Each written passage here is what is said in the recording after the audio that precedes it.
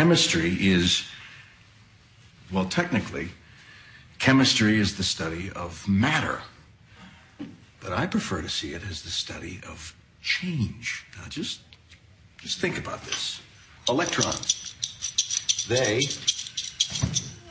change their energy levels. Molecules change their bonds. Huh? Elements, they combine and change into compounds. Well, that's all of life, right? I mean, it's the constant, it's the cycle, it's solution, dissolution, just over and over and over. It is growth, then decay, then transformation. It is fascinating, really.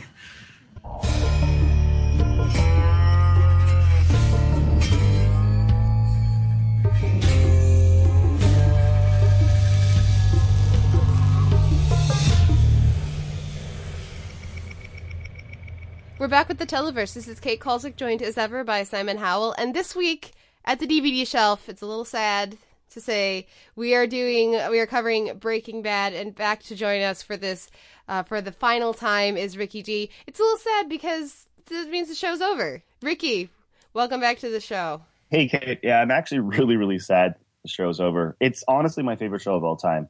I haven't finished The Wire. I know a lot of people say The Wire is better than Breaking Bad. But I like it a lot better than The Sopranos. Like I was online, and a lot of my friends on Facebook were like, 3 best shows ever made: The Wire, Sopranos, and Breaking Bad in third place. And I actually would put Breaking Bad over The Sopranos. So I'm going to miss this. Yeah, I'm going to miss Breaking Bad a lot. Because you know why, Simon? Season 2 of The Sopranos is probably the best season of the series.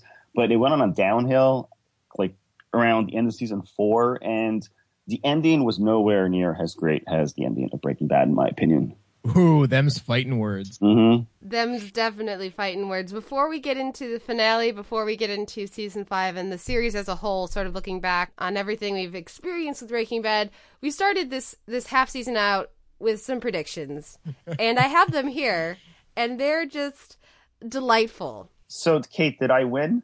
I have to add it up. I will do the math, and I will post the name of the winner in the post, because I haven't actually done it yet. But we were wrong about a lot of stuff. Now, you, Ricky, you were correct about almost all the live and dies. Wait, I was correct about everything. No, you weren't. You said Hank was going to live and Jesse was going to die. What? You also said Todd was going to live. I did not. Yes, you did. right here. Now, Simon, you said Skylar was going to die. We both thought Hank was going to live. And otherwise we were correct about on lives and dies. Even some of the episodes we were correct about that. Then we get to our counts, and as a memory jog, we said predict the number of explosions, the number of shootouts, the number of times Walt Jr. has breakfast, the number of car crashes, the number of times science saves the day, number of meth cooks, and number of montages. We said predict, will Hank go to the cops, go to the DEA or not, and predict the final shot. Do we count Walt using an instructional manual in the finale as science? No. Damn it. No, and also, you can't count 2 of the shootouts as shootouts because they aren't shootouts. It's just a massacre. Like, in the final episode, it isn't a shootout. Like, a shootout is when there's 2 groups of people shooting back and forth. And also, when Jack's army massacres the previous cooks in the meth lab. You know what I mean? Like the previous drug You don't lords. actually see it. That's not a shootout either. And also it's off screen, but that's a massacre. So that should not be counted as a shootout. That leaves us with how many? There were 0 explosions, correct? Am I forgetting one? Pretty much, yeah. Yeah. So then, by Ricky's definition, there was 1 shootout. There were 0 Walt Jr. breakfasts. There were no car crashes. Correct? I guess Jesse busts through the gate, but that's not a crash. Science did not save the day at all. There were 2 meth cooks. Matt got that one right. So right on the money. Ding, ding, ding. 1.5 montages, depending on if you count the barrel rolling in the desert as a montage. Ricky, you predicted 1 montage. You're closest on that. Matt predicted 2. I predicted 9. Too many. We're so used to having montages in series finales, I think is the thing. Yeah, I thought the second half of the season was going to go so different. I thought 3 breakfasts, 3 shootouts, 3 explode. I thought it was going to be a lot more violent and action oriented. Instead, it was very character driven. The last thing I want to talk about, pretty much everybody predicted the Hank thing if they got whether or not he lived or died correct.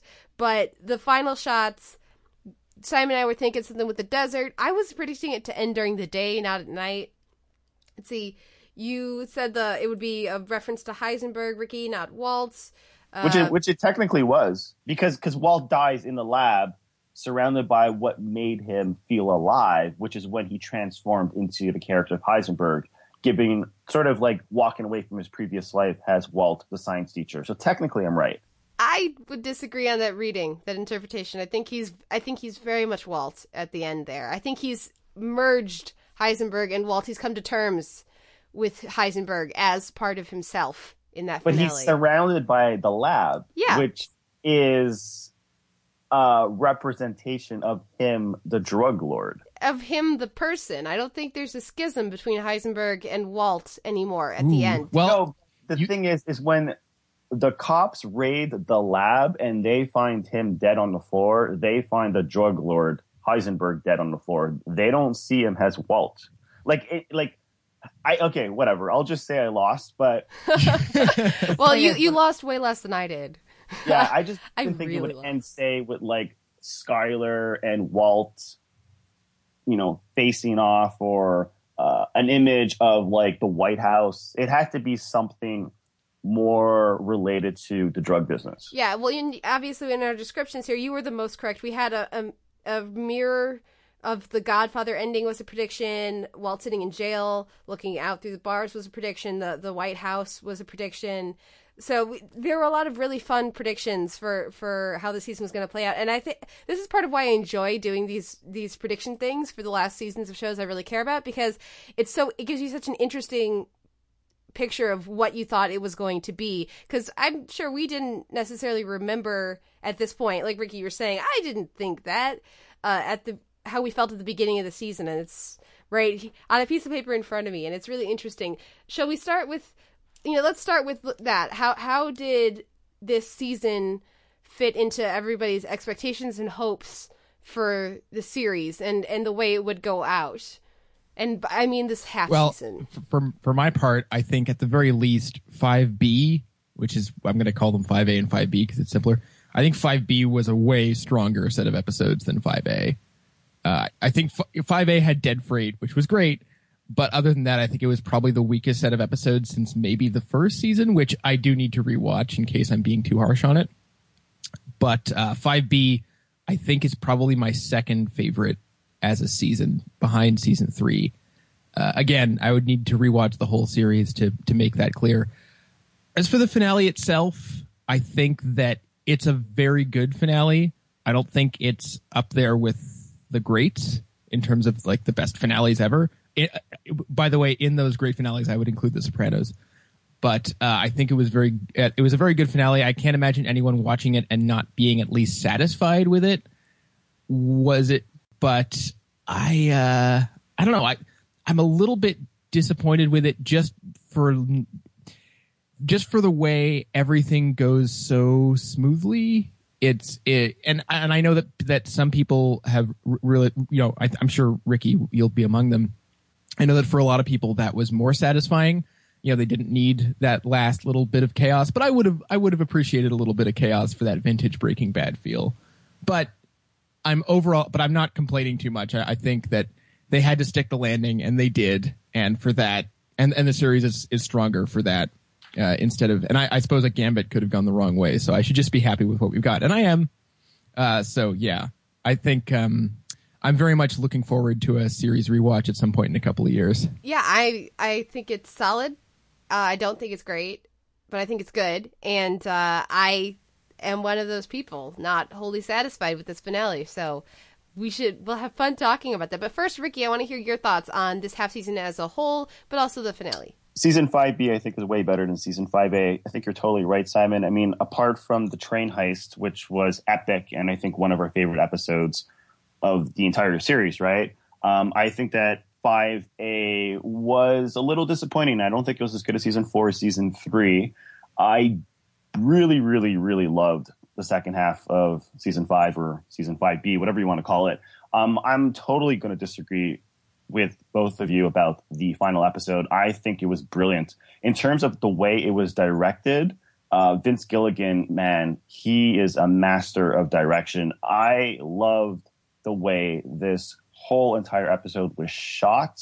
I'm talking about from a visual standpoint, the symbolisms, the visual motifs, the color coding, maybe not necessarily the narrative and how it all unfolds, but like there's two incredible highlights in the final episode. The first is very simple, but it's brilliant. And I think that one scene outdoes anything in that final episode of The Sopranos. And I do love The Sopranos finale and The Sopranos. I think it's my third favorite show of all time. But the scene in which Skyler gets the phone call from Marie and just the performance on Anna Gunn's face, you know Walter is in the room. You can't see him, but you know. And the way she delivers that performance and the way it's directed and the way the camera's specifically positioned right behind the beam so you can't actually see Walter until she hangs up the phone and the camera dollies backwards. And then Walt and Skyler have their very last conversation. And then what does Walt do? He finally admits to him, to Skyler, and to us, the viewers, that he did it for himself. That one scene was epic. That's master. That shows that Vince Gilligan is a master of direction. The performances are just outstanding, like blew me away. And that one line, I did it for me. I mean, it was incredible. Like something so simple that they can take this scene. It's so simple and they can make it so incredible and amazing. And there's little touches throughout the final episode that I thought was just brilliant. Like when they show that simple, quick flashback of Jesse, when it's Jesse the carpenter, right? I mean, that nice visual touch was just so, for me, seriously, it was so welcome. I needed it because we had seen Jesse go through the ringer. Like he's been tortured. You know, he watched Andrea die. He's been a meth slave. And we know we're not going to get a scene of Jesse in the final episode where he's going to be that happy. He might not ever be that happy again. So it was nice that Vince Gilligan included that one small scene. The whole entire episode to me was brilliant. And I understand that people aren't necessarily satisfied because everything wraps up beautifully in a way.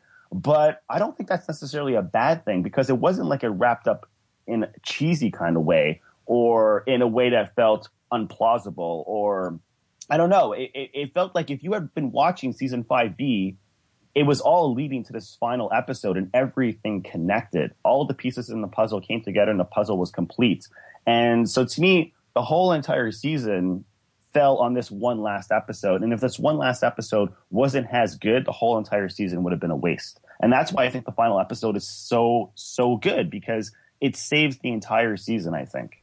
Well, I actually, very well put, but I completely disagree, actually, because even if this final episode had been terrible, that for me would not have tarnished the awesome power of Tajali and Ozymandias, more specifically. That would not have undone that. Ozymandias feels like the real finale to me, and this feels like the denouement. And the reason that this is not a particularly emotionally satisfying finale for me, while it is good, and as I was watching it, I was entertained and I thought I appreciated it. As soon as I started thinking about it, I was increasingly troubled because whereas the rest of this half season, which I agree has been so much better than season 5A, just for like the lack of character bizarreness like we had with Mike last half season, there wasn't any of that this season for the most part. So this half season was, I agree with both of you, much stronger. But this whole half season has been telling us that Walt is wrong and Walt is a horrible person, and Walt is finally reaping the rewards of his terrible activities for the past 5 seasons. And then in the finale, he is all but validated. And that is really troubling to me. That scene with Skyler, I agree, is fantastic. As a scene, just by itself, it's amazing. But why does Walt all of a sudden have a moment of clarity? When did he come to this realization that he was doing it for himself? Because we never saw that happen. That felt like it needed to happen because Vince Gilligan needed to tell the audience, hey, those of you who are still arguing that Walt was doing this for his family, you're wrong. I disagree. I don't think Vince Gilligan wrote it because of, say, feedback or what people are saying online, because you got to remember that these episodes were shot, put in the can, and even written way before they were shot, like over a year ago. Yes, right? But there are still people who Vince Gilligan has talked about how for him it became clear that Walt was a bad guy and was doing this all for himself at season 2, and people at season 4, season 5A, people are still arguing that he's doing this for his family. I don't know that while it was a beautiful scene, well acted, well written, gorgeously shot, I don't know that it just feels convenient that Walt all of a sudden has this epiphany when he's never been that self-aware. I'm going to disagree with you for 2 reasons. First of all, I just want to quickly say that you and I have gone back and forth and argued about Walt and why he does what he does. Yeah. And in that argument, all I'm trying to state, or what I was trying to state in the past, was I really do honestly believe that Walt really does care about his family. But I do agree that Walt was first and foremost doing it for himself. As he stated in the final episode, he did it because he felt alive and because he wanted to do it. But I still think he really, really, truly deep down inside cares about his family. He could do both. He can be conflicted because the guy is fucking crazy. But I think the last episode, the penultimate episode called Granite States, I think in that episode, it doesn't start with Walt hitting rock bottom, but I think by the end of the episode, Walt hits rock bottom. And you got to remember that he was secluded by himself in a cabin in the middle of nowhere on top of a mountain for how many days? Like 60 days, 30 days? It was at least a month or 2. And I think that time that he had to be there by himself, and the way that episode ended when he went to the bar and he tried to call Walt, and Walt Jr. actually told him that he wanted him to die, his son, I think that episode was enough for us, the viewers, to understand that Walt did have this sort of realization. Maybe we didn't see it on screen, but we didn't need to see it on screen. And I think we technically did see it on screen because we saw it in his confession to Skyler, his confession to himself, and him admitting to everyone, the whole entire world, that it was his fault. Except that, and Simon, I'm going to actually want you to weigh in here eventually, as fun as it is to spar with Ricky on this, except that in his actions in Granite State at the very end of the episode, I would say that I believe the performance from Cranston watching Gretchen and Elliot on TV is one of anger and of Heisenberg, not of, oh, I can get them to give my family all of my millions of dollars that they've told me they don't want, but I'm going to take away their agency and force them to have it anyways. And his actions there don't feel like someone who is aware of all the damage he has caused and that this is his fault and he did it for himself. The fact that even that he called Flynn tells me that he had not come to that realization at that point before, during his time in isolation. And if they wanted us to think he had, then they needed to show us more of him in isolation. And then also, when he's terrorizing Gretchen and Elliot because it's fun, because he's clearly enjoying having power over them and having one more sort of fuck you to the two of them, encouraging his anger and his pride and all of these worst elements of himself. He does not feel like a man who has come to terms with the fact that this was a selfish act and he was wrong. But I think he has. I mean, he's come to terms that he likes to do it and he's selfish, but that doesn't mean he's going to stop doing it. He just came to accept who he is. Okay. It doesn't mean he's going to change his actions. He just finally accepts that is who he is. That is who he wants to be. But a scene later, with Skyler, he's apologizing, basically. It's his way of apologizing and saying he was wrong and doing everything he can to mend fences. So that Those two are in direct contrast to each other. They are not, because he has a complete different relationship with Skyler as opposed to Gretchen and Elliot. It's not about the relationship, it's about who he is. Well, no, Kate, because you act and react differently around different people, especially if you care and or don't care about them. So he's not going to give them the same kind of satisfaction and the same kind of reaction as he would to Skyler. He does care about Skyler. He's admitting to Skyler that he did it because he wanted to do it, but he is at the same time apologizing. And I think that scene was somewhat heartbreaking because he gets his chance to see Holly. Not that it really matters because she'll never remember him, but he does see the baby. But then we get the scene afterwards in which Walt sees Walt Jr., Flynn, walking in, and he can't actually reach out to his son and say goodbye. And I thought that was kind of heartbreaking. I think the problem a lot of people are having with the final episode is a lot of people don't think that Walt deserves redemption, and they don't understand why people root for Walt. But I do. I don't think there's anything wrong with rooting for Walt. I think it's just human of us to want him to sort of somehow maybe become a better person and or watch him succeed and get out of these tricky situations.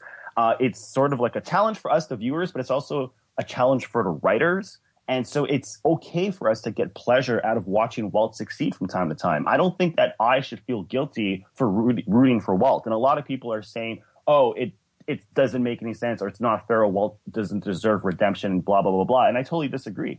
Oh my God, I disagree with you so strongly, and I want to keep going back and forth to go rebut everything you just said. But I feel like we got to tag Simon in here. Well, it's hilarious to me because listening to you guys talk, you guys are going back and forth, and what we're actually discussing is like a really probably the key issue of like the anti-hero drama. You know, what are the limits of, you know, what are the limits or what should be the limits of viewer empathy? And going back to the Sopranos finale and, you know, David Chase and his feelings on, you know, the viewer relationship were his, you know, clearly his approach was very different. Chase had a very take no prisoners, almost adversarial relationship with viewers. And that led to the Sopranos finale, which I do think was completely brilliant. Gilligan has a much gentler relationship with viewers, I think. I don't think that's a controversial thing to say. I mean, he may take issue with the people who unreservedly root for Walt, but he doesn't seem to have that same sort of contrarian impulse, even though I think there is some. I think it's accurate to say that incredible Walt Schuyler scene was to some degree a response to the Walt fans, and I did have. I will admit that watching that scene, I did have a little bit of a fuck yeah / fuck you response. But you know, do I have I don't feel like I have a definitive response to. I mean, I think you're both right in a sense. I think that it is only human to some degree to identify and empathize with someone who you've been following for 60 some odd hours of television, especially someone, you know, who is dying, who has been dying one way or another for the entire time. Yeah, but Simon, haven't we all been rooting for Walt? I mean, if not, no. Okay, so what if we weren't rooting for Walt and the series ended in season 2 because Walt was taken down and killed and arrested before he did some of the cruel things he did, like watch Jane die and or drug the little boy Brock? I mean, if you guys clearly, honestly weren't rooting for Walt, then you would have wanted it to end way back in season 2. No. I don't need to root for the main character in order to be interested by them, in order to find the story compelling. And I'm on the record on the Televerse as considering back in parts of season 3 or 4, considering the show difficult to watch and like homework because I knew it was really good, but I actively hated the main character. And so I still watched it. I still got enjoyment out of it, particularly as certain elements of season 3 and 4 really kicked in. But I have not liked Walt since early in the run, and I still have liked the show. I don't need you to like the character like if you existed in the same universe as he does. But I want to know, did you like the character that they created, not like the person? I mean, because the show is Walt's show. I don't need to root for the main character to be interested in his story. It's very different. Like The Shield, right? Vic Mackey. I don't like Vic Mackey, but he's interesting and fascinating to follow. And I think the finale for The Shield and the finale for Breaking Bad, and yes, I still haven't seen the Shield finale, but I know everything that happens in it, so I feel like I can mention it. I feel like those are interesting parallels. So because you see a very different approach to that anti-hero male in both of those two shows. But don't you think that one of the things that makes Breaking Bad so interesting is a conversation we are having right now? Oh, yeah. About how there's one group of fans who are rooting for Walt or kind of not defend Walt, but like myself, and there's the other group of fans like yourself, and we're always like banging heads. And I think that's why Vince Gilligan needed to write the pilot the way it was written. Sorry, not the pilot, the finale the way it was written, and end it that way. He couldn't have gone for the Sopranos-like approach, and I don't think he would have wanted to. He wouldn't have wanted to copy sort of like David Chase's formula. Did it seriously not bother either of you? I mean, as amazing as that sequence was at Gretchen and Elliot's house, I was on the edge of my seat. It was fantastically written, directed, and executed. Did it seriously not bother either of you that he was terrorizing one more group of innocent people, and that he was imposing his will upon his family, controlling them in yet another way when they explicitly said they don't want that? He is dominating them from afar, from the grave. That didn't bother either of you. No, you know why? First of all, nobody's innocent. They are not innocent. They are innocent. Well, hold on. We've already had backstory about how they supposedly screwed Walt out of this from Walt's point of view $1 business. From Walt's point of view, but that's the point of view we are given as an audience. We're not really given much of Gretchen's point of view, right? You don't have to trust your first-person narrator. I don't trust Walt's point of view. You're asking me if I was bothered by that specific scene, and no, because I don't like those two characters. And the thing is, he was terrorizing them, but it was also funny. And I'm not going to lie by saying I wasn't laughing. And I really needed the humor that Vince Gilligan brought to the final episode, because the penultimate episode, that second last episode, man, that was a hell of a downer. And I wasn't the biggest fan of that episode. I think it was still a good episode, but like, for example, watching Andrea die, I was like, come on, enough already. Like, did we really need to see Jesse be tortured even more? When that episode ended, I think I called Simon up and I was like, hey, Simon, do you remember the days when Breaking Bad was actually fun? You know what I mean? I was like, what is going on in this episode? I like the fact that we got humor in the final episode, especially in that scene. I love the cameo appearance by Skinny Pete and Badger. And so, no, it didn't bug me. What about you, Simon? Well, first of all, I think it's too bad that I called, like in my brain, I called that it was going to be Skinny Pete and Badger because I saw Matt Jones in the credits. That there's no way that they find a way to get Badger in this episode unless he's one of the trained assassins he's supposedly paid $100,000 to follow them around for the rest of their lives. Which, by the way, I love that Gretchen and Elliot aren't criminals. They're not familiar with the mechanics of criminal enterprise. Just because of the way Walt explains those terms just makes no sense. Like, you paid each of these guys only $100,000 to follow us forever? Like, really? But anyway, I mean, I didn't have a problem with the sequence as executed. I don't think, but I mean, I think Kate's right about. I don't think we have any concrete reason to believe that Gretchen and Elliot are bad people. They're clearly yuppies and annoying, but I think innocent is a fair descriptor. I mean, I think I do have an issue overall, as I stated, with everything going Walt's way in the finale and with everything going so perfectly, but not because of any character issues, just because I think it somewhat contradicts the nature of the show and what's made the show so brilliant up until now has just been that sense of chaos, that X factor, that, you know, this incredible writing staff that deliberately place themselves in impossible places and then work. You know, they mirrored Walt's own process where they have to conjure this crazy handful of nothing and get them out of impossible scrapes. And here, this was kind of the opposite approach that I don't think we've ever seen on the show before. And it makes sense in a way because it is the finale and things have to find resolution. But in a sense, it was the easier way to go. But at the same time, I can't deny that, Rick, like you said, it was impeccably written and directed in a lot of ways. But I feel like we've talked a lot about Walt, and I would like to discuss the fates of some of the supporting characters, especially Jesse. And can I just get your guys' opinion on this? Because I feel like I've read a lot of people saying that this is a happy ending for Jesse and that he gets out and he's free and he's laughing. And I just think they're all insane because I feel like I was actually surprised that when we cut back to Walt, we have that hard cut back to Walt in the at the Nazi compound, neo-Nazi compound. Sorry, I don't want to offend any Nazis out there. I feel like I was just surprised we didn't get the sound of a car crashing because I feel like Jesse's lifespan is roughly 5 seconds after we cut back to Walt. Yeah, no, that's what I said at the beginning of our podcast, is that's why I thought it was nice that they included that flashback of Jesse to Carpenter, because he will never, ever be happy like that again. And I actually got a Clockwork Orange vibe throughout this episode twice. When Walt makes his way into Gretchen's house. Totally. Sort of reminded me of Clockwork Orange. And also when Jesse drives away, the final shot of Jesse totally looked like McDowell in Clockwork Orange driving his white car.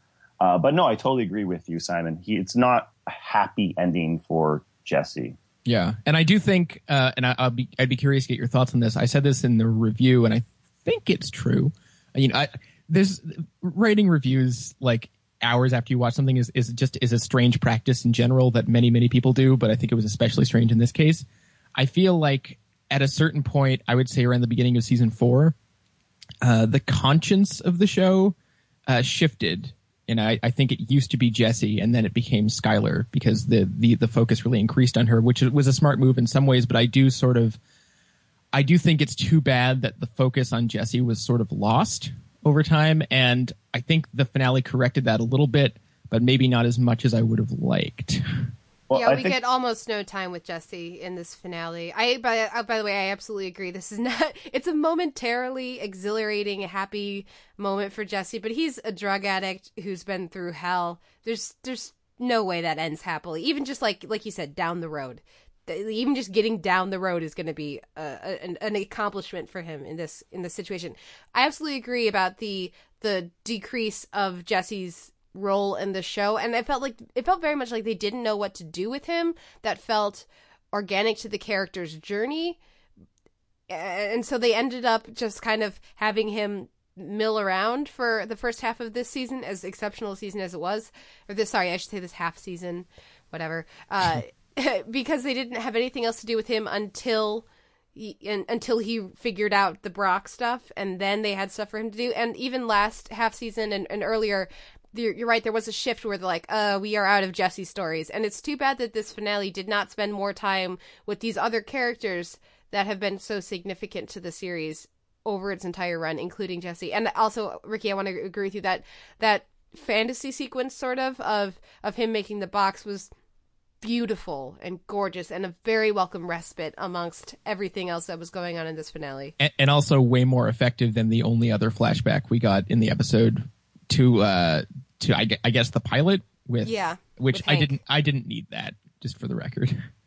I kind of liked it. I think they were trying to find a way to get Hank in the final episode, and I think that's why they put the flashback. And I think a lot of people were expecting it and maybe appreciated it. But I think the thing is that I think it comes down to an issue of time. Like, they had 16 episodes in season 5, so I guess it was 8 in season 5B, right? Yeah. And even the last 2 episodes they went over the running time. Like, I remember I was listening to the Insider Breaking Bad podcast of Vince Gilligan, because they recorded like way back in like May, right? Or last year, whenever it was. They recorded it like way before it ever aired. And they weren't even sure if AMC would give them okay to play the whole extended episode. So they were worried that they would have to cut it. And Vince Gilligan didn't know how they can cut it even more than it already was, because there's so much that they have to, talk about, and so many characters that they have to show and things that they need to resolve. And the thing is, yeah, in a way it went sort of smooth for Walter White, but it kind of had to in a way because of a time restriction. And you got to understand that from the point of view of the producers, the director, the writers, whatever, that they have like, a specific amount of episodes, a specific amount of time, and that's all they have to work with. And they got to work around that time. So it's an accomplishment given what they did. Some people would have done a lesser job. It's a restriction. Except that the first half of season 5 had pacing problems where there was nothing going on for parts of it. Well, yeah, but we've already complained about season 5A, and I totally agree. But they conceived of these two as a whole because of when they were arguing or going back and forth with AMC about how many episodes. As soon as they got their episode order, they needed to restructure some things. If this is how, for it to be, I absolutely appreciate there's only so much time aspect of it. And you're absolutely right. There is only so much time, but they could have managed that time better between 5A and 5B. Well, but the thing is, you got to remember that, and this is, I guess you can fault the writers of the show, is that they are usually making it up as they go along. Like when they decided to open up with the teaser / fast forward / cold open, whatever you want to call it, where Walt goes back to the White House to get the ricin, they had no idea why they wrote that into the script. They just wrote it into the script. Like they would do these things where they would write things into the script, but they didn't know necessarily why. So they would put themselves in a position where they're like backed up against the wall and they're stuck and they need to find a way out. And that's what I liked about the finale, is it kind of reminded me of a Tarantino movie, like something like Pulp Fiction, where in the sense of the way it was edited, like the way it would go back and forth from past to present, and the way it incorporate these flash forwards that we had seen earlier in the season. Because one of the problems I had earlier in the season was the flash forwards. I liked the challenge of having those teasers at the beginning of the episodes, but at the same time, I felt like it away from some of the suspense. Like, for example, when Jesse goes to burn down the house, we know he's not going to burn down the house because we've seen a flash forward in the previous episode where the White House is not burnt. You know what I mean? But I think at the end of the day, I think it was a good choice. And I like the way everything connected in the final episode. Of all of the 5 seasons of Breaking Bad, I think season 3 is by far the best season. And I'm not entirely sure how they go about writing each season, but I'm pretty sure they were a little confused as to how they wanted to structure season 5. And you can tell because season 5A was a little sloppy. And I think one of the other reasons why I didn't really like season 5A too much too is because Jesse took a backseat to Walt. And I think the seasons and the episodes that I liked the most were the seasons and episodes that focused more so on Jesse, because to me, he was a character that I really, really liked. You know, he's the character that I fell in love with. And I think that was a major disappointment with season 5 as a whole. And I will agree that I could have used a lot more Jesse, even in season 5B. I remember the first episode of season 5B, it took 32 minutes for Jesse to come on screen. And I was so disappointed because we had him for 5 minutes and he was such a downer. You remember he was with Skinny Pete and Badger? Yeah. Mm-hmm. They did their whole Star Trek. And it was awesome.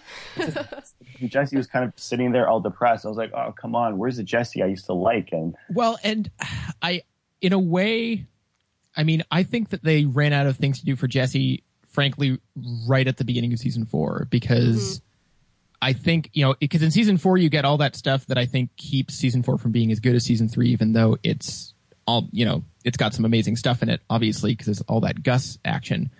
But in that season, you get all the stuff with Mike mentoring Jesse and the stuff that clearly they wrote just so that they could keep Jesse alive, because it just didn't seem like there was any good way to do it. And I still don't really buy a lot of that stuff. And I think that I think they knew they needed to keep Jesse around because he was such a beloved character, but I'm not sure they ever found a way to do it organically. And I think it's really too bad for Aaron Paul, or Aaron Paul, if you watch Key and Peele. I think it's too bad for him because I think they ran out of notes for him a long time ago. That being said, I think we haven't even mentioned the incredible makeup job they did on him in this episode. And I thought they got to show off a little bit by having that flashback and then hard cutting to him in the him as a meth slave, which, can I just say meth slave is a fantastic phrase that I'm glad we can add to the lexicon.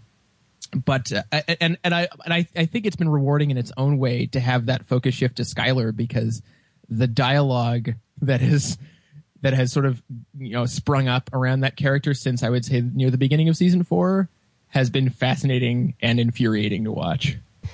Well, and I also want to mention not just the makeup for Jesse, but the makeup for Walt and for Skylar too. In that scene between the two of them, her makeup is fantastic as well. She looks almost dead, at least emotionally, very physically drawn as well. So the makeup for everybody in this was fantastic. And before I forget, talking about Walt being so weak, I love that in that Elliot and Gretchen scene, if Elliot had actually gone the cheese knife route, he probably would have won, because Walt is so weak, he just didn't know it. I love that little extra bit of humor underneath there. Just wanted to say. You think? I don't think so. Oh yeah. Elliot couldn't stop shaking. And Walt might be sick, but I mean, I think he had enough willpower to take out Elliot if he really wanted honestly, he can barely not cough. to. God, he took out like a whole army of neo-Nazis. With a gun, no physical interaction. Guys, we can't answer this question because we don't know whether or not Walt drank that box full of like protein shakes. Until they answer that question, we can't know if he would have won. Okay, whether he had the power of Ensure on his side. Exactly. But you know, from like we always talk about this in the Soundside podcast, where I really love movies where the director tells the story more so through visuals, and it's like the show don't tell kind of like technique. And that's one of the reasons why I like Breaking Bad so much. I mean, every time I rewatch an episode, I see something I didn't see previously. And you know, everyone's talked about the color coding, and certain colors mean certain things, like black means death. Everyone always talks about even just like the set designs, the way the White House is specifically structured in a way, like, you know, the colors, the decor, the furniture. I mean, everything about the show is top notch. The cinematography, of course. You know, one of my favorite moments goes back to the third last episode directed by Rian Johnson, where Hank dies, right? And there's this one fantastic shot, which you guys didn't talk about on the Televerse podcast. So I'm just going to mention it right now really quick. It's when Hank gets shot, there's a cut to Walt, and he falls down on his knees, and he falls sideways, and his head hits the ground. And the way the cinematographer shot that scene, it is brilliant. Like, he spins the camera around, and the sun's glaring into the lens. I don't even know how he could possibly see. He must have done it blind. And when Walt's head hits the ground, like, it's designed in a way where they actually somehow got the ground to sort of crack slightly to parallel represent Walt's psyche breaking at that very moment. It's brilliant. Like, things like that they do in every single episode, or when Walt when we get the montage of Walt rolling the barrel through the desert, like that is his punishment of greed. And also the soundtrack, the songs they choose and use in every single scene, in every single episode. I mean, the attention to detail in everything is brilliant. It's brilliant. Like, I mean, you can actually take each and every single episode of Breaking Bad, or I would say 90% of each of the episodes, and you can break it down for a film class, scene by scene, and you can teach students so much about the process of filmmaking, cinematography, photography, music, soundtrack selection, acting, makeup, editing. This show is brilliant. And I think in that sense, that's why I kind of like it better than The Sopranos. I really do. I mean, I love The Sopranos, but when I watch a show, there's always something new I pick up. Can I just mention, since you brought up music selection, can we talk about Badfinger? And specifically the choice to end the show with Baby Blue, which, first of all, completely caught me off guard because I wasn't expecting to hear something that upbeat in the closing moments. First of all, if you don't know anything about Badfinger, it's worth looking up their Wikipedia page because they had a fascinating sort of, I guess, life and career. It doesn't have anything to do with the show, and I'm sure they weren't thinking about it, but it's worth knowing. How did we feel about the deployment of that last track? Because I have so many conflicting feelings about it. Like, I think that, you know, when I forget his name, but when the singer chimes in with "I guess I got what I deserved" or whatever it was, I was like, this is really on the nose, Vince. Like, are you sure you want to go this way? But at the same time, it was, I think, kind of a quintessential Breaking Bad bit of music supervision. So I both think it was a bit much and kind of liked it also. But I think they've been doing that throughout the whole entire series. I think we do the exact same thing on our Sound and Sight podcast, where we select the song that somehow reflects the movie that we review. And sometimes it's just because the title of the song and or the chorus is the same as the title of the movie, right? But I mean, how is it any different than the opening track of the final episode, in which that song is about a man who falls in love with a girl named Felina? And then what happens to pop out of the glove department? It's the cassettes, and he puts on the song, or actually the tape's already in the car, and it starts playing. I mean, I don't have a problem with that kind of, like, I mean, that's kind of like a cute gag, you know? It's Well, yeah, except that Felina is, like, that's the only popular usage of Felina. So if the title, they chose the title based on the song, or the Felina thing that's been going around. So that's different because they chose the title based on the song as opposed to choosing the song based on the title. Wait, say that again. Felina, like when you Google Felina, the only thing that comes up. You mean the song? The song. Yeah. Well, yeah. up until now, because now every time you bring it up, it brings up blood, meth, and tears. Blood, meth, and tears. Yeah. Sodium, lithium, and forget what's the third one? Iron. Iron, yeah, right. Iron's found in blood, sodium's found in tears, and lithium's found in meth. Yeah, blood, meth, tears. I mean, even the title of the episode is somewhat brilliant. Going back to the music, I absolutely agree about the brilliance of the music supervision on this show. I love the music on this show. It's something we've talked about in the Televerse before. It always makes my life easy when Breaking Bad is back because it's really easy to pick interesting, fun songs from that week's television because there's always at least one in Breaking Bad. I 100% agree with you, Simon, about the final track choice. I was watching going, really?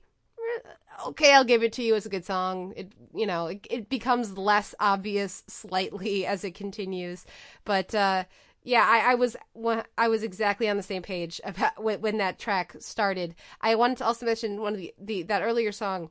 I love the use of Western music, like sort of like more old-timey, the sort of songs that would be used in a Western from basically a post-High Noon Western when having songs as your soundtrack to Western, films became a big moneymaker for Hollywood. And so every Western had an introductory song. The genre and the style of the songs that are on the soundtrack for Breaking Bad, many of them fit into that sort of 50s 40s sort of Western feel, and I really enjoy that extra element to the scoring. The scoring in general is almost always fantastic on the show, but to go, and I'm sure you guys will want to comment on the scoring some more, but I also wanted to mention, Ricky, this is a beautifully made, produced, acted, it's a brilliant, everything you said I absolutely agree with. Makeup, set design, costuming, every department on Breaking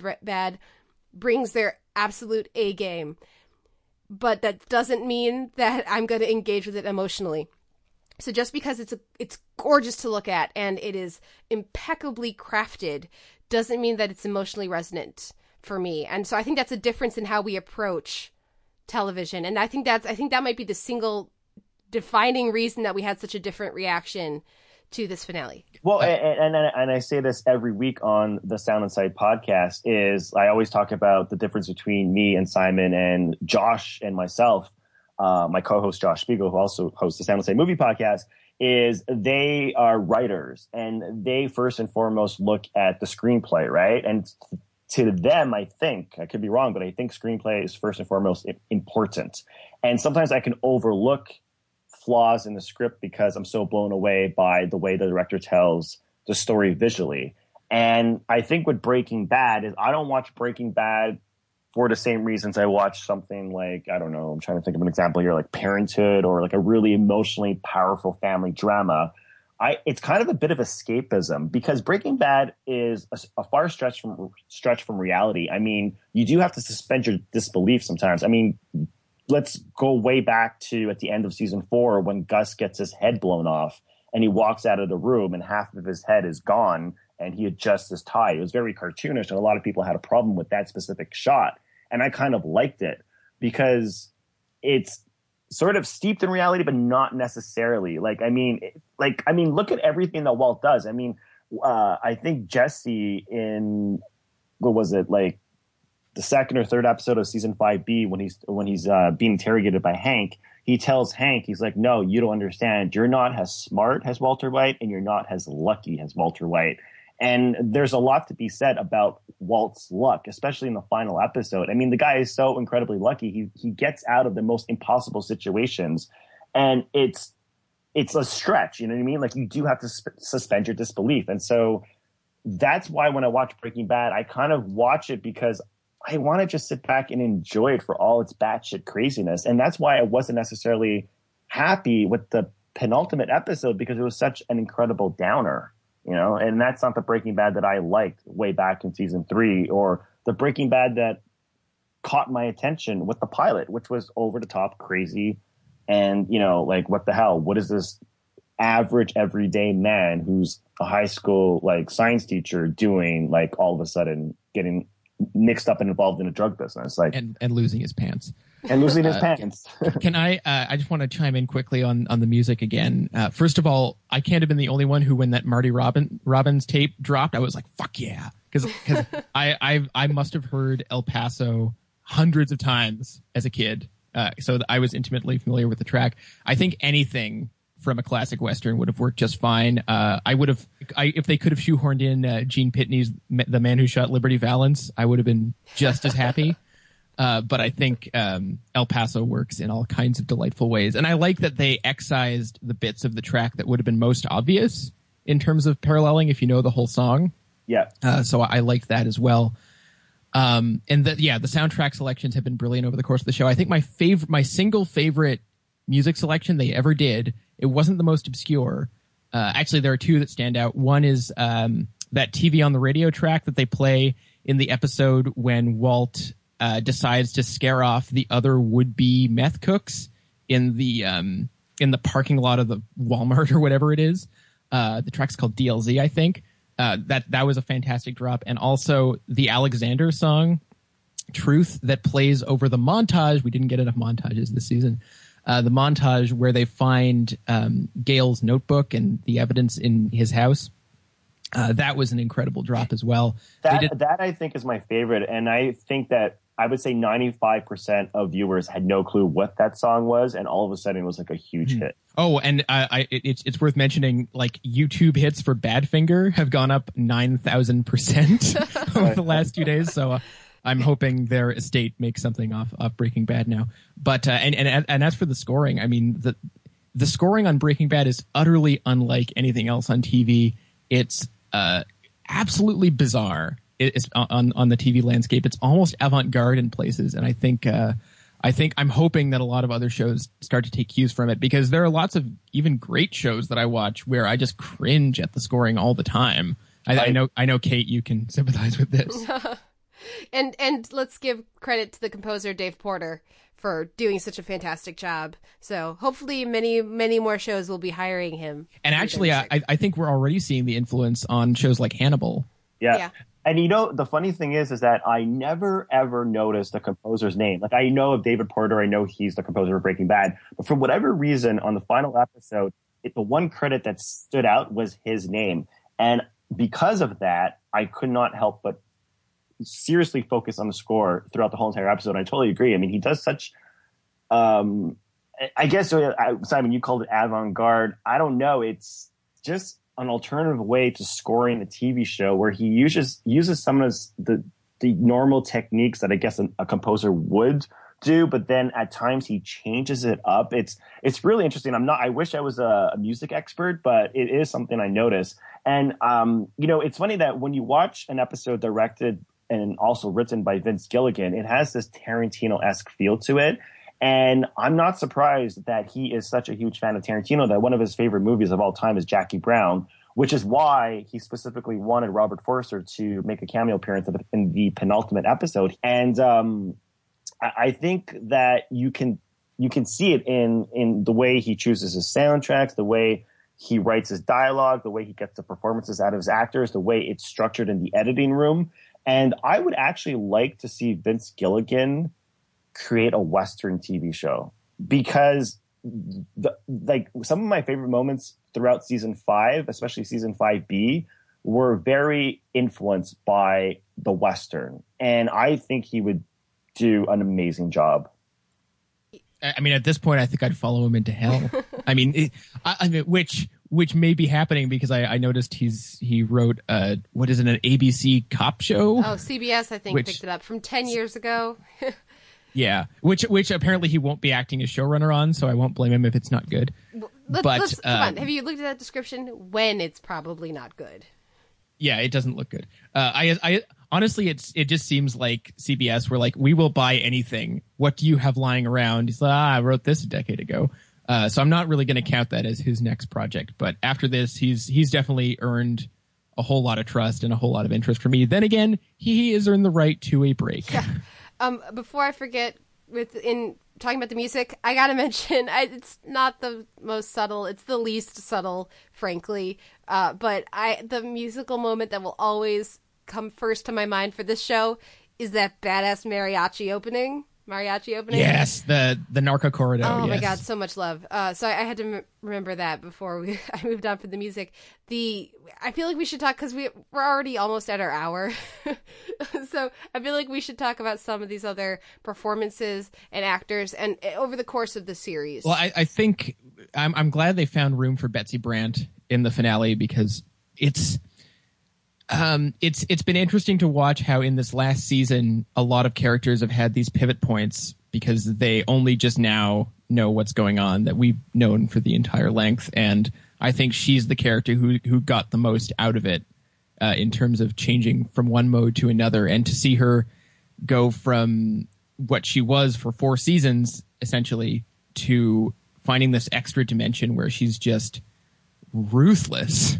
But in a righteous sort of way. I think it was so great to see her get to play that. I think she got a better opportunity with that than RJ Mitte did. Yeah, I wasn't a big fan of RJ Mitte. I mean, he's okay, but I remember the episode, the Ryan Johnson episode again. What is it called? Ozymandias. Thank you.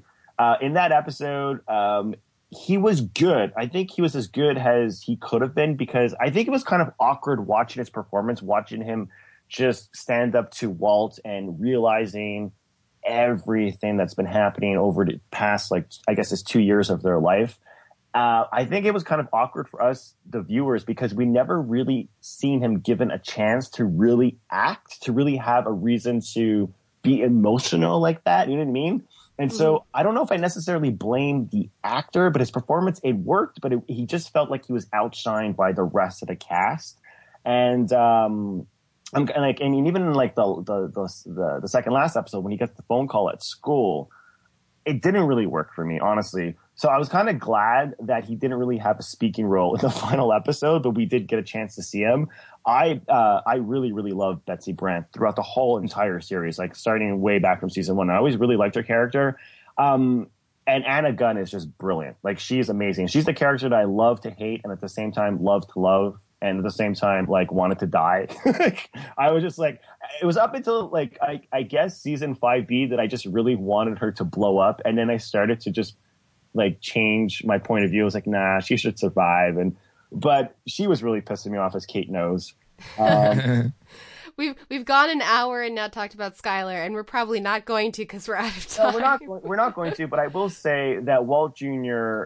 summed it all up for me personally when he told her in the car that he said, "You're just as bad as him if you knew about this whole entire time."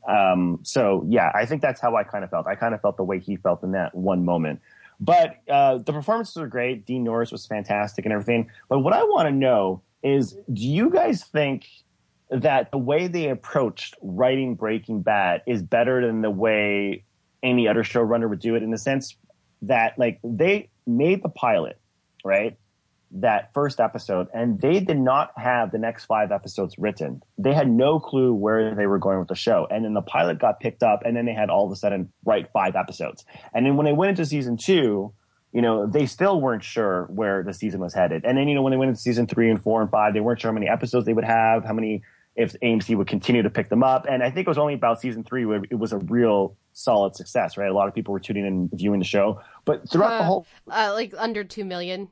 But so not a success, but enough critical buzz that they felt more secure. Well, okay. But throughout the whole entire run, they were pretty much making it up as they went along. And I think it's brilliant that they would put themselves in these impossible tight situations and find a way out. But is that a better method than, say, writing a show and knowing specifically how it's going to end? Because, say, something like Lost, and I'm not an expert in Lost because, like you all know, I dropped out after season 1. I did not like it. But from my understanding, they had this clear plan of action. And I think, if I'm not mistaken, one of the writers dropped out. And no, sorry, it was an actor that dropped out who was a key player in the very ending of where they wanted to take the show. So they had to totally change focus and direction of where the show was headed. And that's why I was told that Lost kind of fell off the tracks, because this actor all of a sudden did not want to be in the show anymore. So it's tricky because if you have it all already pre-planned, anything can go wrong, and that can screw up your whole plan, like the whole direction. Okay. First of all, I'm gonna get Kate to chime in on the Lost stuff because she's the expert and I'm not. But I think that people have strange ideas about how TV gets made, and I think that when we marvel at how the show is written and how they, back themselves into these corners and write themselves out, it is impressive. Don't get me wrong, but it's not that different from how the sausage gets made generally. It's incredibly rare. In fact, it almost never happens at all, where showrunners know how many episodes they want to go for, have a very clear arc in mind, and execute it the way that they plan. In fact, I can't think of any show where that's ever happened perfectly, except for like miniseries. Can I just cut in for a second? Are you talking about network or cable? Anything. But that's not true, because if you're doing like Arrow and CW, you're getting 24 episodes. No, that's okay. So the way that it tends to work is almost every show is produced and written the same way that Breaking Bad was written. And a show like Arrow that has 20, they know they're going to have 13, and then they hope they're going to get the back 9, and then if they get the back 9, they write 9 more episodes.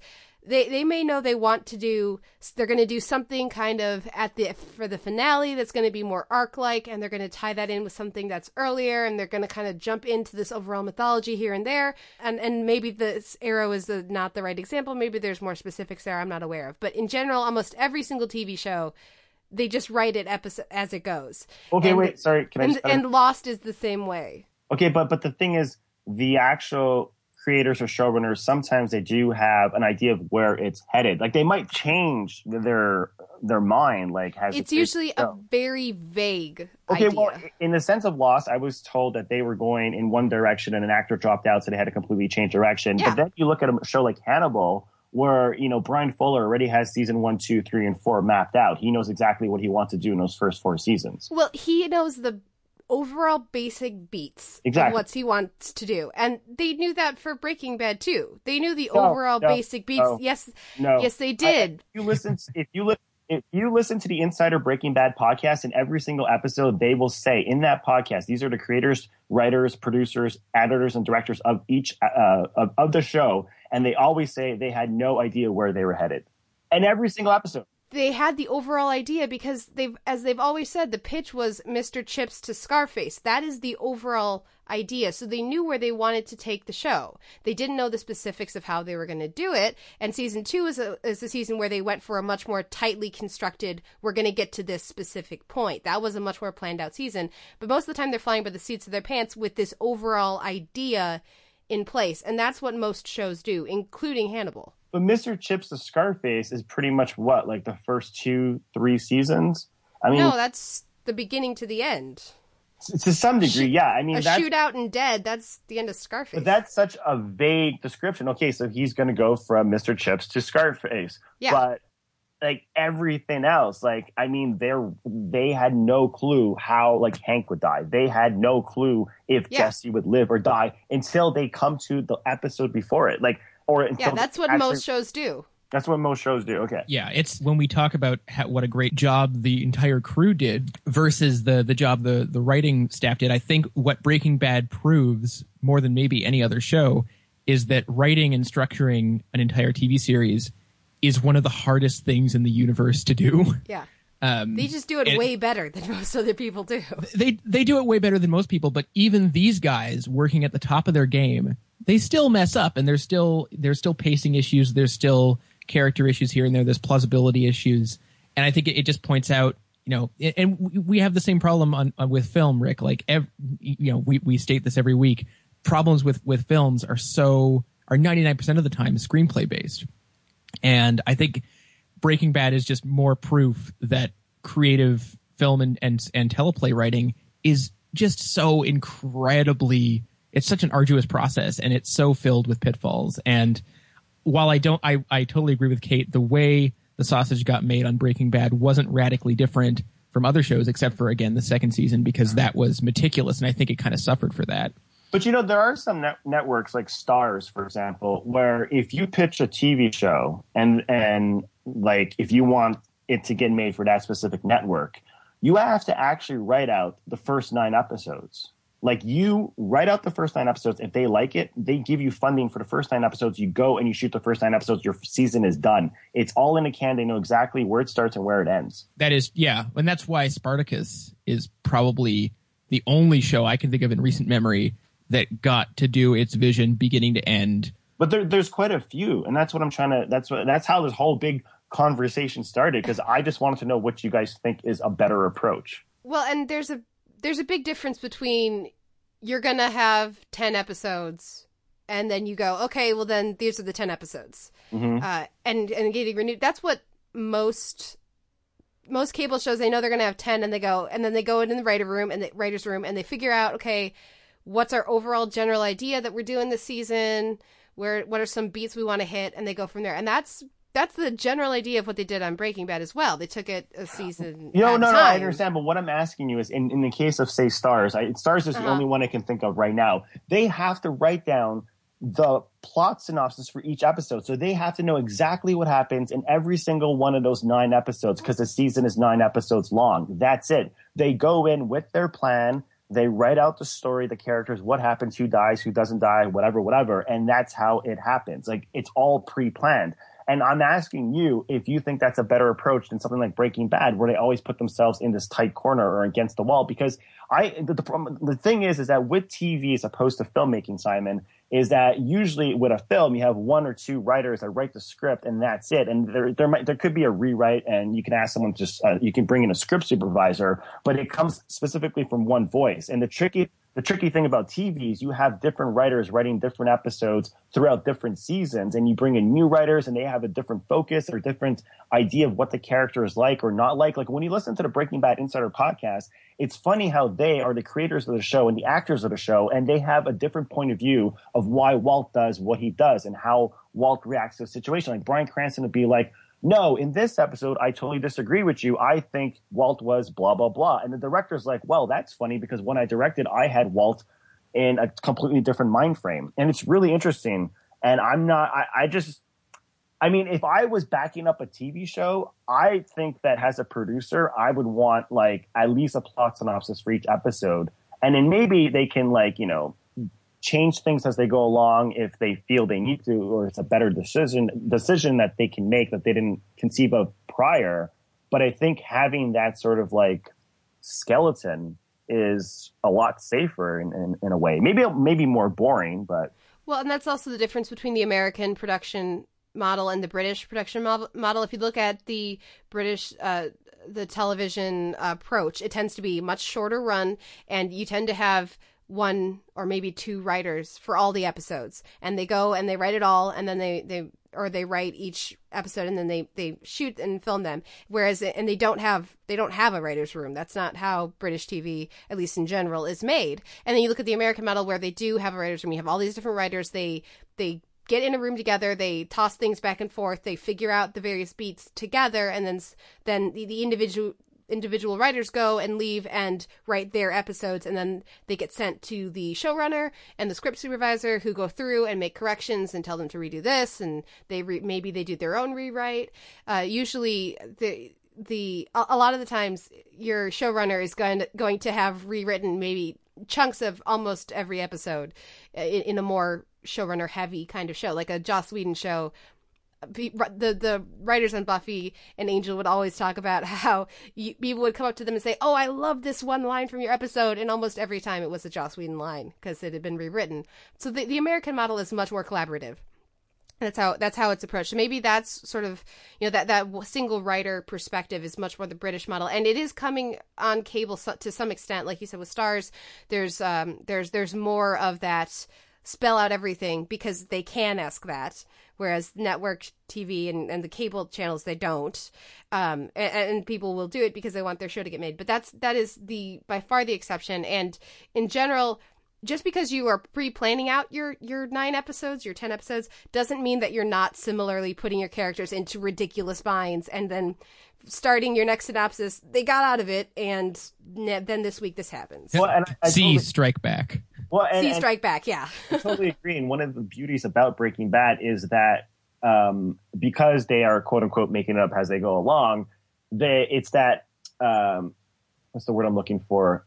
sporadic kind of on the fly at the moment, something went wrong, or for whatever reason, you just notice something and therefore it changes how you're going to write the episode. Like, oh, I'm driving in my car and I hear a song, as Vince Gilligan has said plenty of times while watching or while listening to the Breaking Bad Insider podcast. He's like, and that song just gave me the idea of how the next scene would play out. And so he would head back to the writer's room and he would change the whole, scene. Like, I think there's something to be said. Like, I think some of the greatest moments in history of like film and television were sort of brainstormed on the fly, or it's because like something went wrong on set, but that camera shot just happened to look better than the camera shot that they had planned out, and or whatever, vice versa. So it's tricky. Like, it's interesting to see two different models and to think about how you would produce a TV show. And that's the thing. Like, I can't, like, I normally stay away from like Twitter and stuff. I mean, I'm on Twitter and everything, but I just like I don't really like to follow people because I find there's too many whiny people on the internet, right?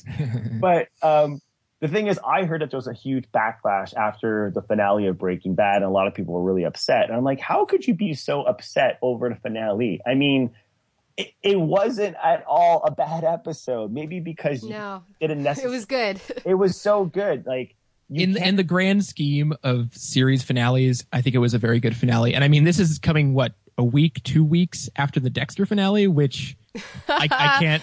I stopped watching Dexter seasons ago, but I still can't not laugh at that.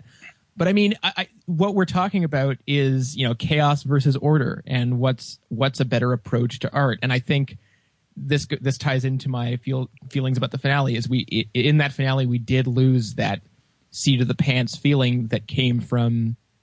This was explicitly written and directed by Vince Gilligan, the show creator and showrunner, and he had a very specific idea about what he wanted to do. No more chaos. And that was a little disappointing because it kind of contradicted the nature of the show. But I think in American television, there is this battle going on between, do we, as the medium, evolves, and Breaking Bad is one of the most cinematic series ever made, should the writing process evolve to become more film-like, or do we embrace the sort of chaos of the American writers' room? And and I think that's going to continue to play out over the next few decades. Are we going to get more of the Stars model, more Louis, where you've got one guy writing everything, or are we going to keep, or are we going to value sort of that seat of the pants approach? And I think we're going to get a lot of both. I think we're going to get more of the sort of single writer approach because it's thrifty. If for no other reason than that, we're going to get more of that, and because writers and showrunners, directors like control. But I think that the writers' room is not going anywhere, and I think Breaking Bad proves that the writers' room has unique powers. And no, it's not perfect, but, and I need to stress this, there will never be a perfect TV series. Never has been, never will be. Not going to happen. People who call Breaking Bad perfect are silly. People who call my favorite show ever, Deadwood, perfect, are also silly. And the idea of perfect TV is pure folly. And that's one of the things that makes the medium great. Well, and I just want to quickly respond to what you just said. First of all, technically this was Vince Gilligan's show. He created it. He was showrunner. And if he wants to write, direct, and end the series the way he did, then he has every right to. Oh, absolutely. And second of all, so people should stop whining. My number one rule when I work at work, because I work with kids, my number one rule, like usually when you work with kids, it's like don't fight, don't cuss, and whatever. No, my number one rule is don't whine. I hate. I swear, I'm not joking. It's like North America. We've become these people just whine about everything. But anyways, the second thing I wanted to follow up on with what you just said, Simon, the idea of chaos versus order. I understand that point of view and that criticism, but the thing is, the way I looked at it, and perhaps I'm wrong, but in that episode, to me, it's the very first episode, the very first time where, and Kate has already argued that she didn't buy into Walt's transformation, but it's the very first episode where Walt finally accepts who he wants to be. Whereas the previous 5 seasons, the past 2 years of his life, he's been conflicted. He's tried to be the stay-at-home dad who has cancer. He might or might not die, and he has financial problems, and he's trying to hold on to his family, and he's also trying to be the drug lord. Half measures, you might say. Half measures. And in this episode, he finally just accepts that he wants to be this criminal mastermind. And this is his last chance to do it. And so I think that is why there was order, because he finally took charge of himself, his life, and accepted who he wanted to be. So that's why there was no chaos. I think the reason why there was so much chaos in the past, I mean, yeah, sure, he was like a high school teacher who then became a criminal mastermind, as drug lord. And so he was learning the ropes of the game. And of course, there's going to be, mistakes made, and there's going to be a learning process and whatnot. But I think after all that time has passed, and because he's not trying to balance both lives, and because he's not as emotionally conflicted, I think it only made sense that there was order, because he finally took charge, if that makes any sense. It was like his mind frame sort of like mirrored the way the episode was structured, like the narrative. So that's why for me it worked. I think it needed to have order and not chaos. I think that if it was just chaotic, it would have ended and nobody would have been satisfied. Like at least like this, half of the viewers were at least satisfied. But I think if it was just chaotic, nobody would have been satisfied, because nothing would have come.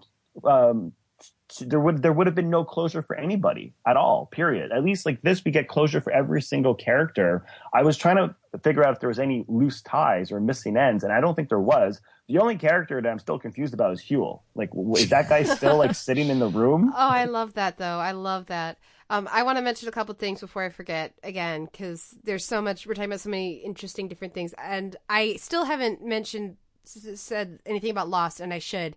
Lost had an overarching basic ideas figured out, penciled out. This character is going to be important here. This is going to lead to that. But the details were not, and they figured that out as they went along season to season. So when one of the actors really wanted to leave Hawaii and they let him go, that screwed some of their plans up for later that season, and they had to reshuffle. They had planned that Walt, they didn't know how he was going to be important, but they knew he was going to be important, and then the kid grew up and that didn't work anymore. So Walt, we should explain. Different Walt. Yes, very different Walt. And so that messed up some of their long-term plans. They didn't have it nailed down, he's going to do this, and this, but he's going to be important. Oh, wait, no, he's not, because he can't be on the show anymore. Oh, so the character was a kid?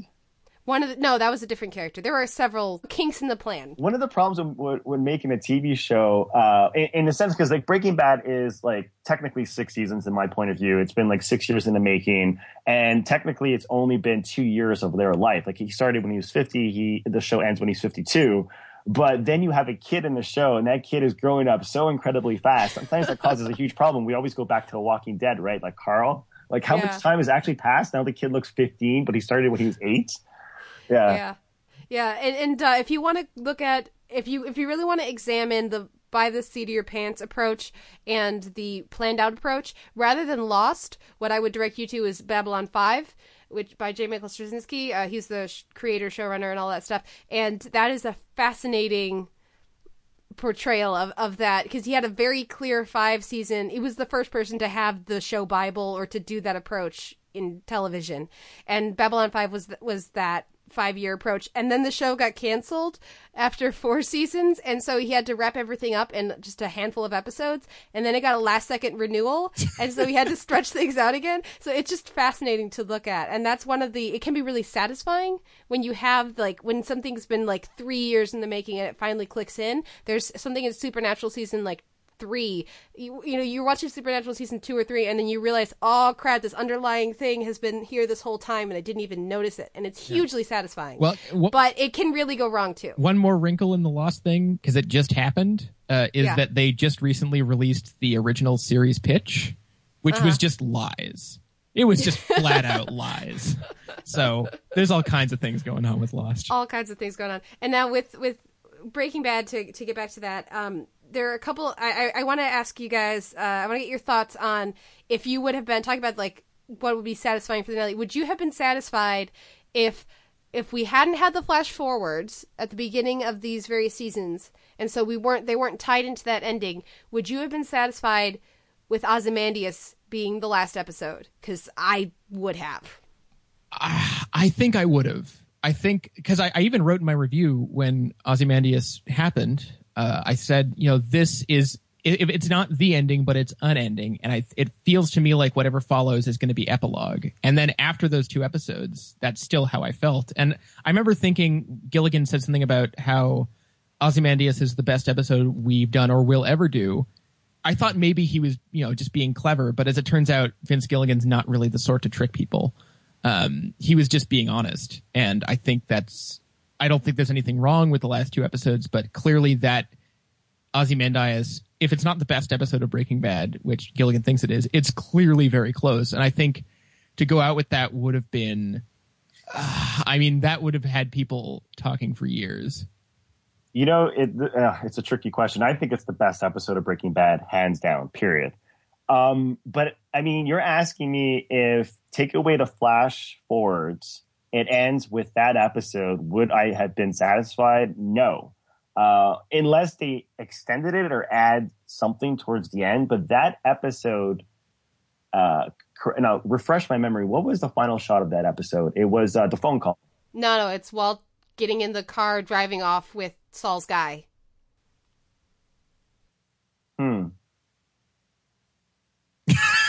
You know what? I think you're right, Kate. If you took away the flash forwards, then we wouldn't have any loose ends. And yes, I think I would have been incredibly satisfied.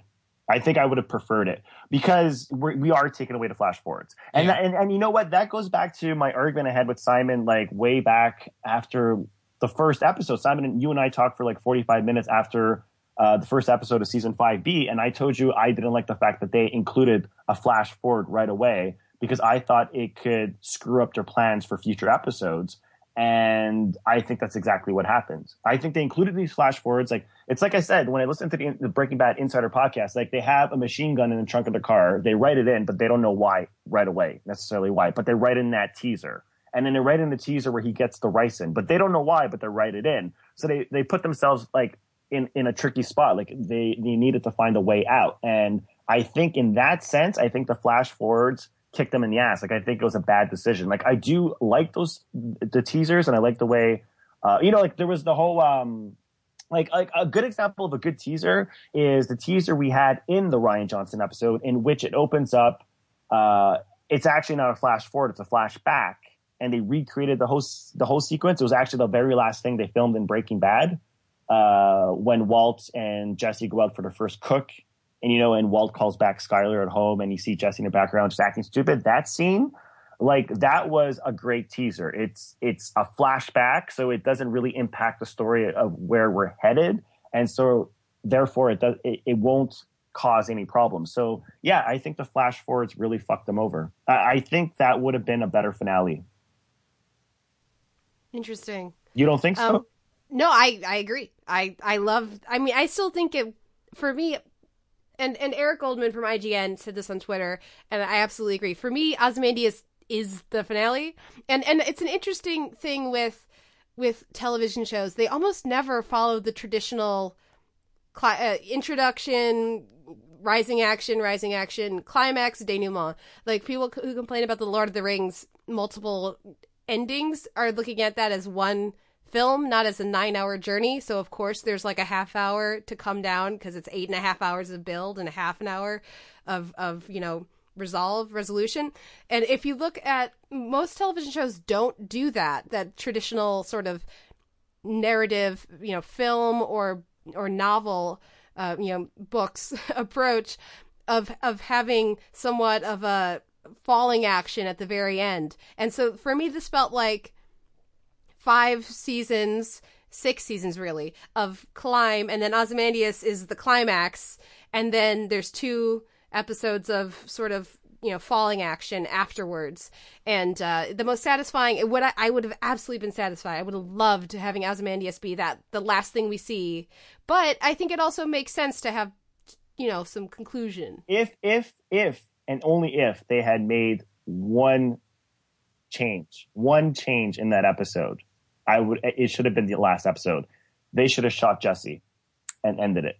Because the thing is, if that was the very last episode and Jesse was left alive and being taken away by Todd and his men to be a Met slave, nobody would have been satisfied with that ending for Jesse, because everybody would be like, what the hell's happening with Jesse? That's a loose end that doesn't go well or doesn't sit well with the audience. So yeah, if that was the final episode, which I agree would have been the best final episode ever, probably, then yes, they would have had to have killed Jesse, and it could end with Walt driving away and he can go live his miserable life under a fucking sewer for all I care. Mind you, I don't think I would have been happy with the years of the Walt stands afterwards, never resolving the issue of whether or not it was his family with that last loaded phone call. I think that would have been really fucking annoying. Oh, that could have been fun. It could have been Sopranos 2.0. We have gone 50% over our intended length. Of course. So we really should wrap up. But of course, I'm not going to help with that because I have 2 final nitpicks. And I should really reiterate here because sometimes people don't get this. I love Breaking Bad. I think it's an amazing show. I like it way better than The Sopranos. I think The Sopranos finale is better, but Breaking Bad's an amazing show. And just because I have some issues with this finale does not mean I don't think it's a great show and think this is a really good, almost great maybe finale. So my last 2 things I want to mention, because I'm curious your guys' thoughts. Why couldn't they just have had Lydia's daughter in the scene with her? If she had been like brushing her daughter's hair or something, that would have been so much more effective, that final shot of her. Or even if her daughter was like in the corner reading a book, because they introduced that character of the daughter and Lydia really wasn't a character for the last chunk of the episodes, and that would have really humanized her again in a very effective way. And also, I'm really kind of annoyed that the last moment between Jesse and Walt feels like one of acceptance. Jesse should still hate him. Okay, first of all, Lydia, her final scene didn't really bug me just because of the ringtone on Todd's phone. I could not stop laughing. And as far as Jesse goes, I don't think Jesse accepted Walt. I think Jesse basically walked away because he doesn't think that Walt even deserves any more attention, much less is he going to commit an act of murder for someone that completely ruins his life. I think Walt... Oh, yeah, no, I mean after that. There's sort of like a nod between them, and then Jesse drives off. I think Jesse needed to kill Todd because he actually watched Todd kill Andrea. You know what I mean? Mm-hmm. I think we needed Jesse to kill Todd. The nod, I think it's a matter of mutual... How should I explain this? It's like honor among thieves, honor among criminals to some extent. It's kind of like, it's not this respect. It's kind of like just the rules of the game, if that makes any sense. And I think it would just, I mean, what's he going to do? Like, he's going to keep on screaming and yelling at him and start crying. I mean, I think the nod was appropriate. I have one question for you, Kate. So is your disappointment in the finale, is it because the Rian Johnson episode was so damn good? Like, what if we took away the Rian Johnson episode? I mean, imagine it didn't exist. I know it's really hard to do, but imagine it didn't exist. So Hank's alive. Yeah. No, my frustrations with this finale have nothing to do with comparing it to Ozymandias, because they're not about quality of production. They're about the show validating Walt in a certain way. He wins. Yes, he still dies, but he was going to die anyway. He had cancer. He was going to die soon, no matter what. So in the end, he gets to feel like a big man one more time with Elliot and Gretchen. He gets to give his kids drug money, even though they don't want it. He gets to kill all the people he wanted to kill. He gets to say if not tearfully emotional, but somewhat of an accepting final scene with his wife. He gets to say goodbye to Holly. The only thing he doesn't get is closure with Flynn. And he feels like he has that somewhat because he's giving Flynn these $9 million that Flynn doesn't want. And Flynn's not even going to know he doesn't want them. But everything that Walt wants, and it all comes to fruition in this episode. So he wins. And that really bothers me. That's the show that Vince Gilligan wants to make. That is absolutely 100% the show that he gets to make. I am not going to criticize that. But as far as my enjoyment of it, that's the hurdle for me. Well, and that's exactly what I needed to hear. So that makes total sense because, yeah, I mean, I don't know what to say. I mean, I think like I told all my friends, it's going to end with Walt somewhat a hero. It's going to end going Walt's way. That's how it has to end. It's going to end that way because I don't think it had to end that way. But yes, you're right. I was saying that about midway through season 5B because when right before season 5B started, what I wanted to see, what I thought they would do is Jesse would be the hero. Walt's life would be totally destroyed, and he would be the schmuck that walks away losing everything, and he wouldn't have any of those moments that piss you off.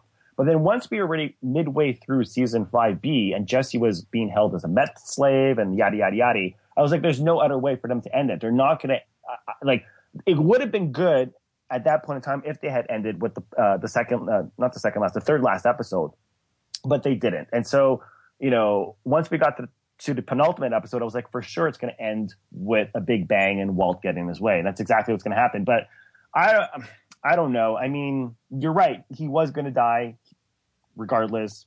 But I guess maybe that's the,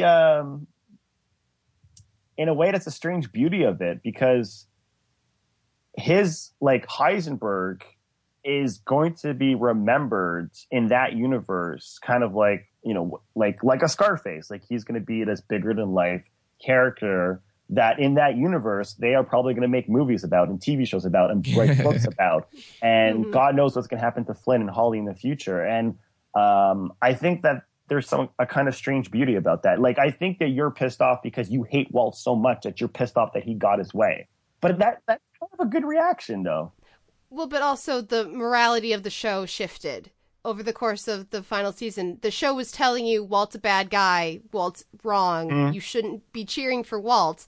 And then in the last episode, they said, no, it's okay to cheer for Walt because he feels bad and he realizes that he was a bad guy. I think that's why I like it, though, because I'm kind of like Skinny Pete and Badger. I like my morality plays a little murky. Well, yeah, and for me, it's just that change. It's like it's the thing we've talked about before. At least I'm a fan of this theory. Shows teach you how to watch them. It shows as you watch them, they teach you they show you what their priorities are, and those are the elements of the shows that as a viewer, if you keep watching, if you engage with the show, that you start valuing as well, or it turns you off and you stop watching. Sort of like you with Lost, Ricky. And so I felt like the show was. It seemed like the show shifted its perspective and its point of view and its thought, the morality of the omniscient show create, like Vince Gilligan, or just really the whole production really shifted from Ozymandias and Granite State to this last episode. So that's where I'm seeing a disconnect. Yeah, I think that's fair. And I think for me personally, I talked about the lack of chaos, but I think also Gilligan clearly didn't if he'd wanted to make this finale classically speaking, not as an episode of television, like a perfect tragedy, I think that it would have gone a very different way that maybe would have been more satisfying, like the S.H.I.E.L.D. finale, which to me, in terms of what happens, I think functions perfectly in terms of dramatic irony and sort of the rules of tragedy. And he clearly didn't want to go that way. And again, that's totally his prerogative. Was it the most compelling option? Probably not. But again, it feels churlish to complain too much because the show's just given us so much greatness, and I don't want to. I don't want to. Just be a negative Nancy or whatever. First of all, I think the shift was gradual, Kate. And I always looked at Breaking Bad as sort of the opposite of Goodfellas, where Goodfellas, it starts off where they glamorize Henry Hill and his lifestyle and how he rises to be this criminal. I wouldn't say mastermind, but this well-respected criminal figure in New York City. And then it ends with him being a schmuck, as he says in the very last voiceover. Actually, he doesn't even say it in a voiceover. He actually looks at the camera and he's like, I became an everyday schmuck. And in this case, it's completely the reversal. It's like, as you said, Kate, it's Mr. Chips to Scarface. And so he starts off as a science teacher and he becomes this criminal mastermind. But the thing is, I kind of feel like Vince Gilligan wanted it both ways. He wanted us to root for Walt, but at the same time, he wanted us to be disgusted by Walt's actions. And I kind of like that shadiness. I like the fact that I am conflicted at times watching a show and rooting for Walt and not rooting for Walt and hating Walt and wanting Walt to succeed. And I think that's what made the show interesting. And I think a lot of the good conversations that have arisen because of Breaking Bad are for those very specific reasons. And even going to a character like Skyler and how she reacts and or doesn't react or act towards Walt's incredibly horrific crimes is also a reason why people like talking about the TV show. Definitely. Now, before we finish, we should do, because seeing as this is our DVD shelf, we should look a little bit more at the series as a whole. So I guess favorite moments, favorite episodes. We haven't talked about Giancarlo Esposito, Jonathan Banks, or Bob Odenkirk. We haven't talked about Jesse Plemons. There's a lot of performances here we haven't even mentioned. So I guess maybe favorite non-lead character performance, favorite episodes or moments, and rank the series, various seasons. I think for me, like, best supporting character has to be a tie. I think that when Saul arrives mid-season 2 is when the show really gets moving. And obviously there's a lot of good to great stuff before that, but his arrival really demarcates when they get that balance of humor and tension just right. And so I think you can't underestimate Odenkirk's contribution. I mean, there's a reason he's getting the spinoff. He's a fantastic character, and Odenkirk doesn't get enough props for, I mean, maybe he does, but I don't think he gets enough props for his comic and his dramatic work. Second place has to go to Giancarlo Esposito. As much as I like Mike, I think that they went wrong with his character in a few places that they didn't really with Gus. And clearly, I think Gus is the most iconic villain they ever had. And just comparing him and the Nazis is no comparison at all. Him and Tuco? Or him and Tuco, etc. He was a giant, and Esposito was incredible. Well, my favorite scene, I think, of the whole entire series comes in episode 12 of season 3, my favorite season of the series, and it's the half measures sequence when Mike the Cleaner delivers his speech to Walter about doing away with half measures. That to me is my favorite scene, period. Supporting character, I think Mike the Cleaner is my favorite. I do like Saul. I think you're wrong, Simon, about people not giving him enough credit. I mean, he's getting his own spin-off show. Yeah, no, I just feel like if we're going to talk about all 5 or 6 seasons, then we'll be here for another 6 hours. So I'll just make it short. Mike the Cleaner, my favorite scene of the entire series, half measures. That's it. For notable scenes, there's so many, but one of the ones that will stay in my brain for a very, very long time is what is it? Rabid Dog. It's Aaron Paul's scene at rehab with Jerry Burns. And it's just such a powerful moment. Of course, there are many other amazing performances, visual moments. Skylar walking into the pool. There's so many great moments, but that's one of the ones that always stays in my mind. So a little props to Jerry Burns in such a small role, but an important one, over at least in that episode, in that part of the series. A little love to Jane, because I enjoyed Kristen Ritter, and I think season 2 has its issues. But I really did enjoy what, that the construction of that character and what that brought out in both Walt and in Jesse as well. And then, I mean, come on, Giancarlo Esposito, absolutely, and Jonathan Banks and Odenkirk. It's an embarrassment of riches in this supporting cast. And and even, I don't know if she counts as supporting cast, but I think if I had to pick one, oh gosh, I guess Odenkirk and Esposito, but right under there is Betsy Brandt, because again, we talked about it earlier, she doesn't get enough credit for her comedic work throughout the early seasons of the show, and that's just as much a performance as her dramatic work later. So I was really glad when she got more of a chance to stretch her chops, stretch her legs in this last half season, but even earlier, I always really enjoyed her moments as well. Mm-hmm. And since we're here, we can rank seasons. And I know that some people need a rewatch first, but I have a pretty solid ranking. I think I would go season 3 tops. Oh, by the way, 5A, 5B count as different seasons. Yeah, that's what I'm doing, definitely. I would go season 3, followed by 5B, then 2, then 4, then 5A, and then season 1. And I feel I'd have to rewatch 1 again to decide whether or not I take it over 5A. But I'm feeling pretty solid about that ranking. I think I would go in the exact same order as Simon, except I would switch 2 and 4. So it would be 3, 5B, 4, 2, 5A, 1. 5A, 1, yes.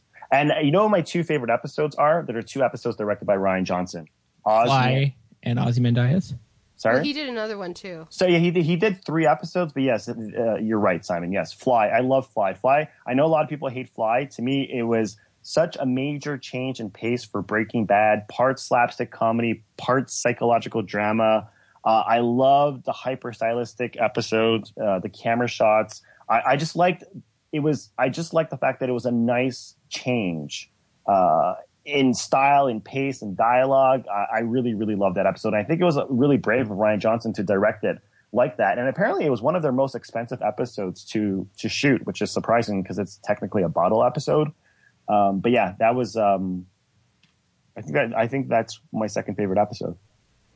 And for ranking the seasons, I do need a rewatch before I can fully commit, but at least to the lower end of that, because it's been too long since I saw season 1 and 2.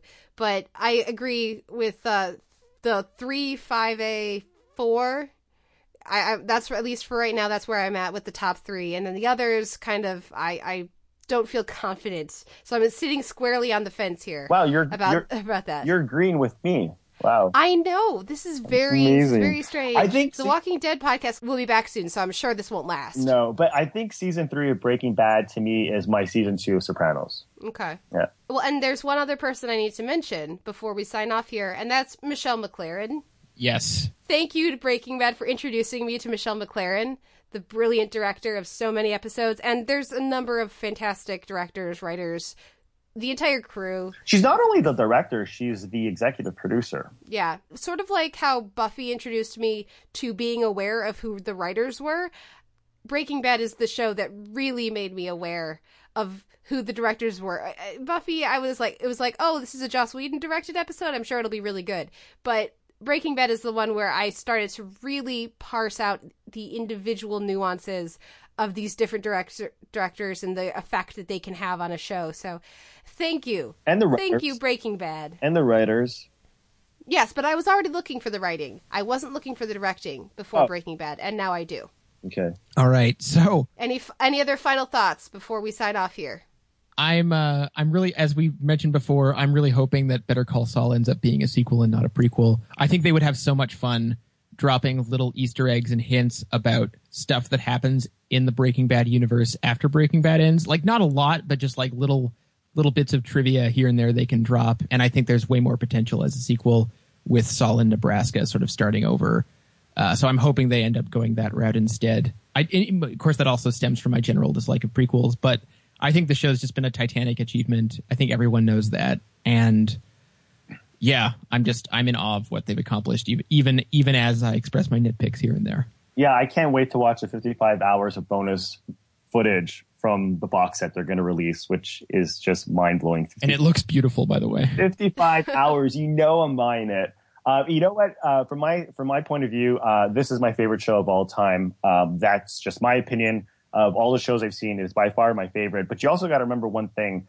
I wasn't watching The Sopranos live season by season. I was doing catch up, right? So even when watching The Sopranos finale, which I do agree is brilliant, it didn't have the same impact as watching Breaking Bad live with like 10 plus million viewers, having a Breaking Bad party, constantly calling everyone, especially Simon, every week for 6 years, every Sunday night, and complaining, bitching, and raving about the episode of Breaking Bad.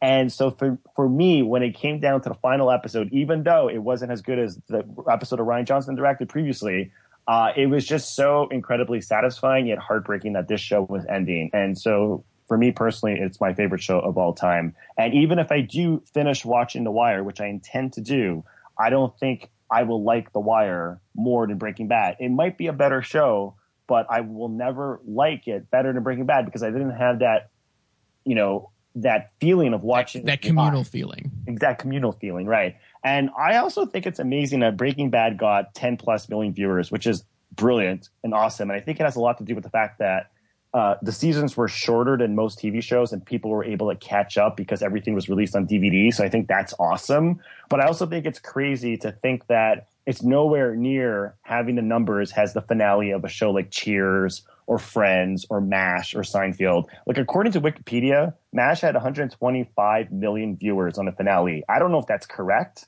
125 million viewers. Cheers had 84 million. Holy shit. times have changed. Those days are over, yeah.